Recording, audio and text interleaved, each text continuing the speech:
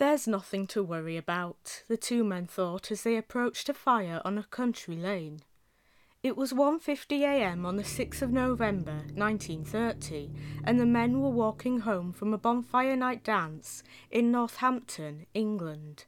Bonfire night, which is sometimes referred to as Guy Fawkes Night or Fireworks Night, takes place every year on the 5th of November in the United Kingdom. It's a commemoration that has taken place since 1605 and celebrates the fact that Guy Fawkes and other members of the Gunpowder Plot failed to blow up Parliament and assassinate King James I. This was the reason why the men didn't panic as they made their way towards their homes in the village of Hardingstone. Someone must have lit a bonfire in celebration of Guy Fawkes Night. As the men walked down Hardingstone Lane, a man approached them in the opposite direction. The man was well dressed and he was carrying a briefcase. He spoke to the two friends, saying that it looked like someone was having a bonfire. After he made this remark, the man continued walking in the direction of the main Northampton to London road. The friends continued making their way home, but they soon discovered that the fire they saw burning against the night sky had nothing to do with bonfire night. On the side of the road was a car, a Morris Minor to be precise. It had been set ablaze, with the flames reaching up to 12 feet in height. As quickly as they could, the friends alerted Hardingstone village policeman Bert Copping and the parish constable. Together, the group of four extinguished the fire with water collected from a nearby pond. Once the fire had been extinguished, PC Copping peered into the car. A rugby ball was on the front seat, or so Copping thought. When he looked again, Copping realised he was looking at a head. Lying across the front seat was a body, with the head positioned on the driver's seat. The right arm had been burnt off at the elbow. When word came that the man in the car had been murdered, the case made it into the national newspapers.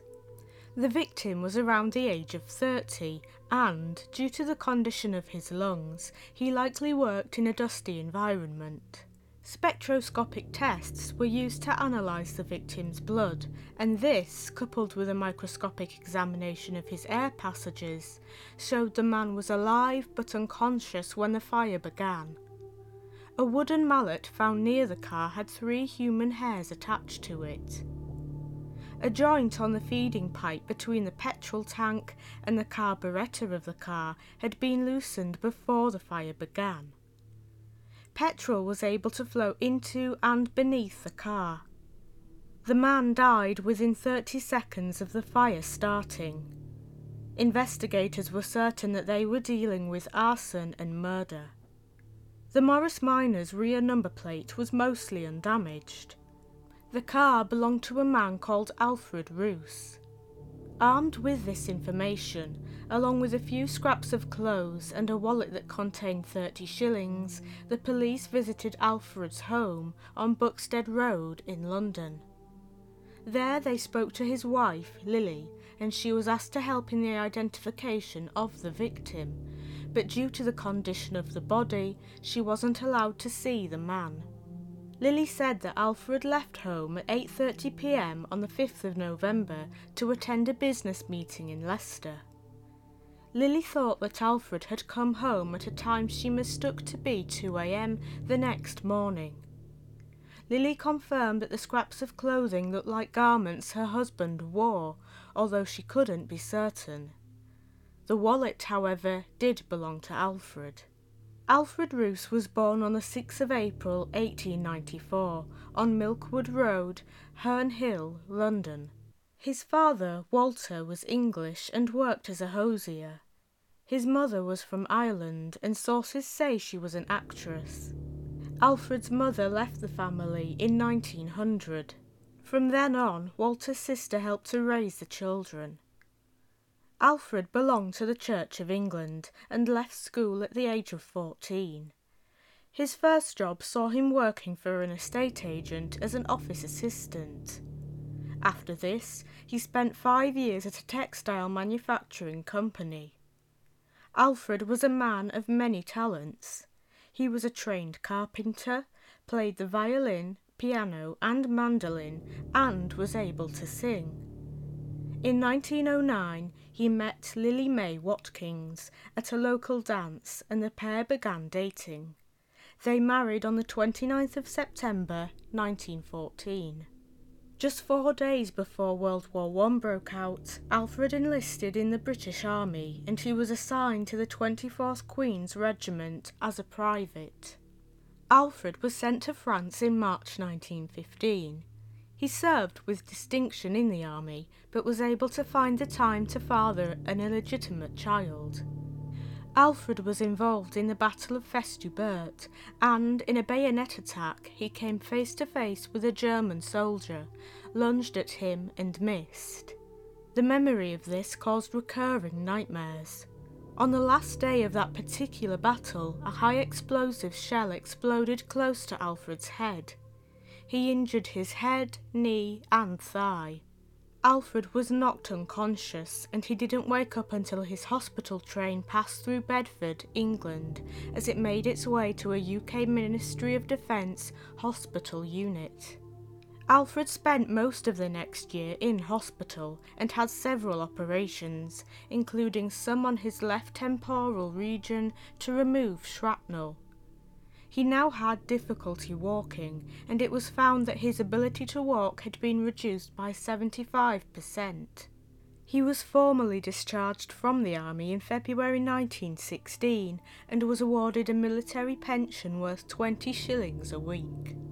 After his doctor reported that Alfred's memory had been seriously affected, his military pension was increased to 25 shillings per week. By early 1917, Alfred had made some progress in recovering, and his doctor was hopeful that his injury could be overcome. By July 1919, his doctor noted that Alfred wouldn't allow his knee to be flexed by more than 30%, but he determined that his patient no longer had a long-term disability from his head injury.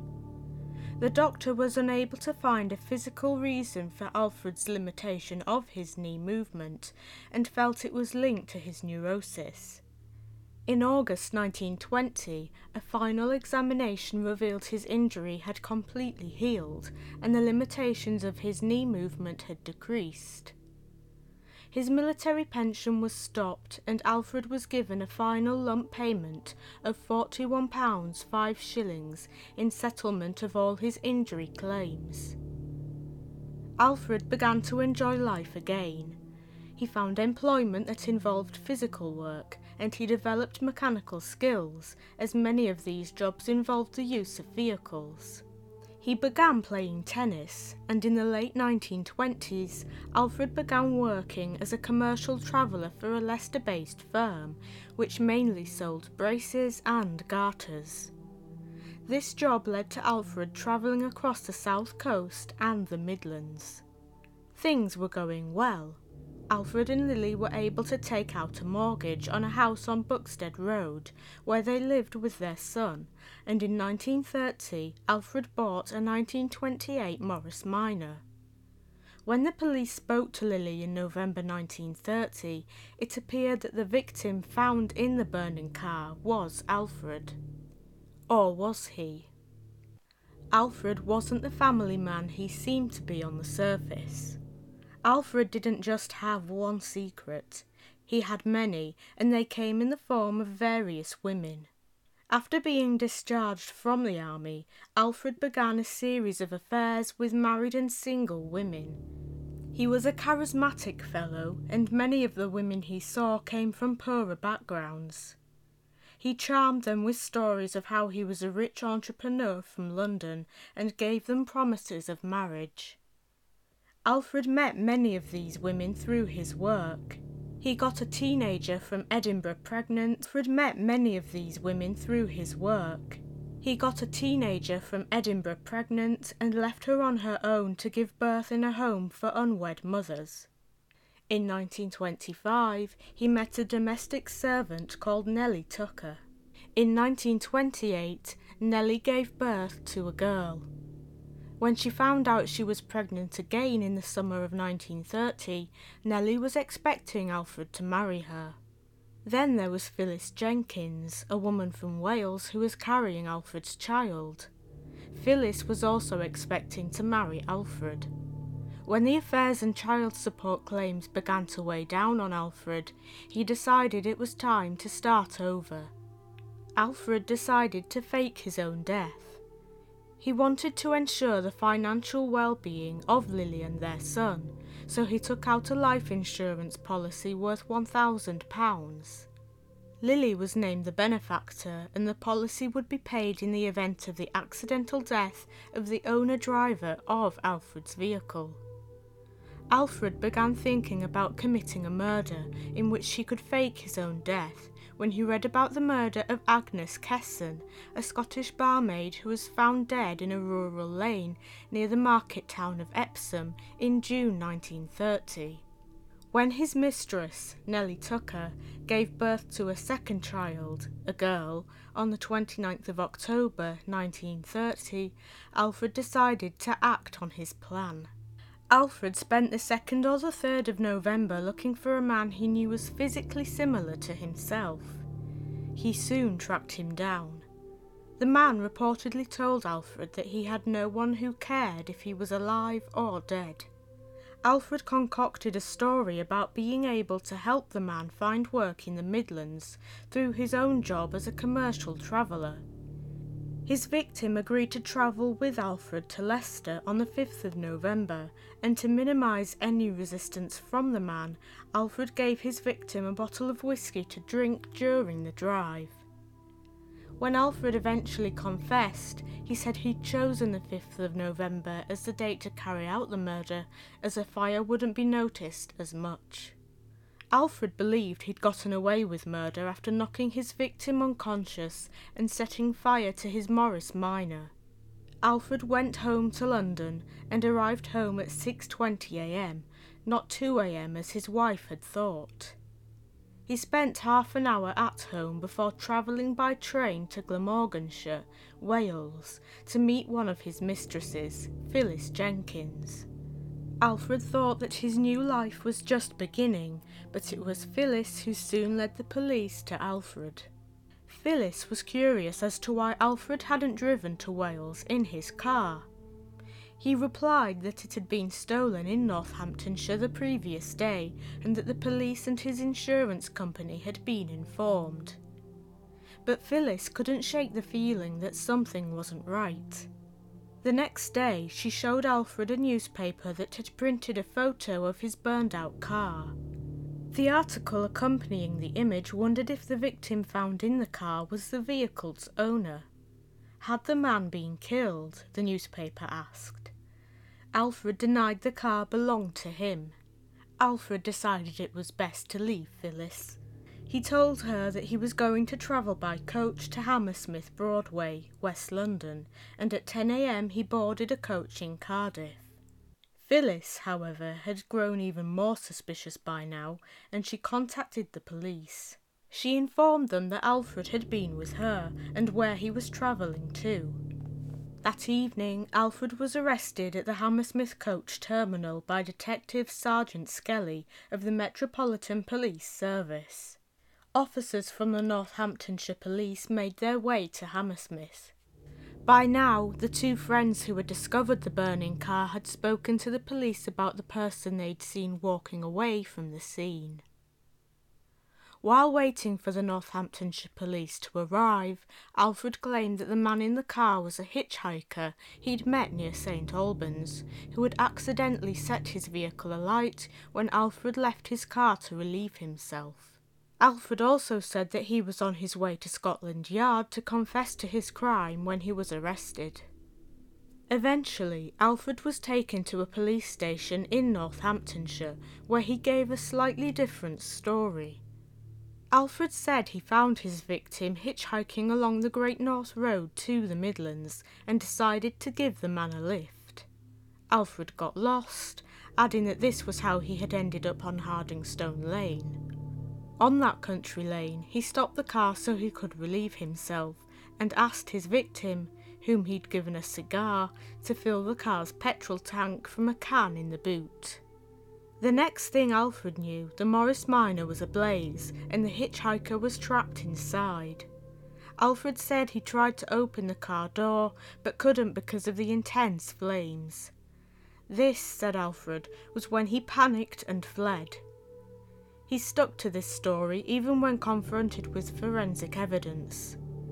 Before the month of November ended, Alfred was charged with murder. Alfred's trial began at the Northampton Winter Assizes on the 26th of January 1931. Judge George John Talbot presided. When asked to confirm his age, Alfred said, "I have always understood that I was 36, but I have no proof of that." Alfred pled not guilty, keeping up his story that the man's death had been an accident. Alfred testified in his own defence, with any contradictions he made pointed out would result in a loosening of the feeding pipe joint. In the eyes of the defence, this meant that the victim may have accidentally set the Morris Minor on fire. The prosecution, however, dismissed this theory. They argued that Alfred, weighed down by several mistresses and the child support claims they made against him, decided to fake his own death as he wanted to start over. 3 of his mistresses testified for the prosecution. At least 2 experts testified on behalf of the prosecution that the feeding pipe joint had been deliberately loosened. When the prosecution gave the carburettor to Alfred, he became nervous. The men who had conducted the autopsy also testified for the prosecution. Sir Bernard Spilsbury and Dr. Eric Shaw stated that the victim had been alive and unconscious when the blaze started. They argued that the mallet found near the car had been used by Alfred to hit his victim on the head. Spilsbury's testimony didn't end there. Spilsbury said that a clothing fragment found on the victim came from a section of the fork on the trousers the victim had been wearing, and that the scraps of clothing had been doused in petrol. For the prosecution, this testimony supported their argument that Alfred had soaked his victim and his car in petrol before he started the fire. For the defence, this meant that the victim had spilled petrol on himself by accident. After 6 days, the jury retired to consider their verdict. The deliberations lasted 25 minutes. Alfred Roos was found unanimously guilty of murder. Alfred appealed the conviction, saying that a moral character evidence used in the trial may have influenced the jury.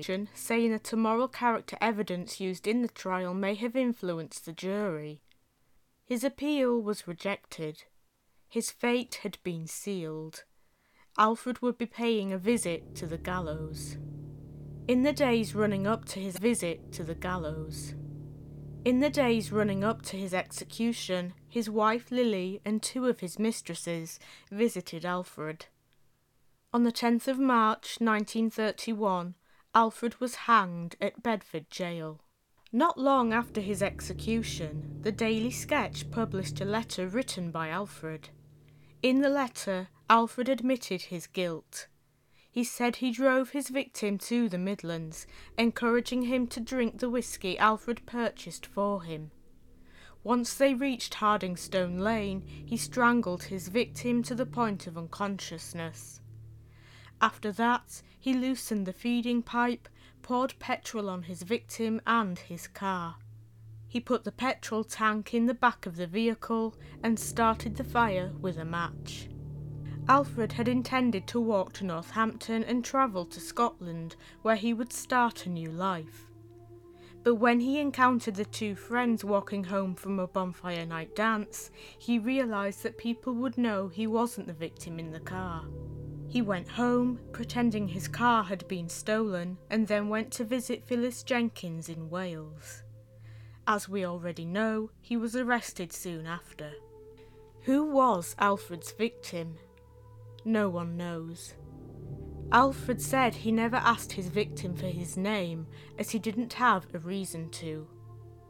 Alfred did, however, give a description of his victim. The man was about 40 years old and between 5 foot 6 inches and 5 foot 8 inches tall. He had a slight Irish accent and had a boxing or sporting tattoo on his right arm. Alfred said that on the day he carried out the murder, his victim wore a light-coloured overcoat, police boots that the man said had been given to him by the London police, and he carried a sports diary. As of 2017, 12 families whose loved ones vanished around 1930 have been ruled out as relatives of the victim, thanks to DNA testing on tissue samples taken from the victim. A grave at St Edmund's Church in Hardingstone is the resting place of the unidentified man. He was buried there after residents of the village covered the cost of his funeral. A metal box containing newspaper accounts of Alfred Roos's trial was placed in the grave with him. Hope remains that people with connections to London and Leicester will continue to come forward for DNA testing, so that the victim's memorial marker will no longer have to read, "In memory of an unknown man."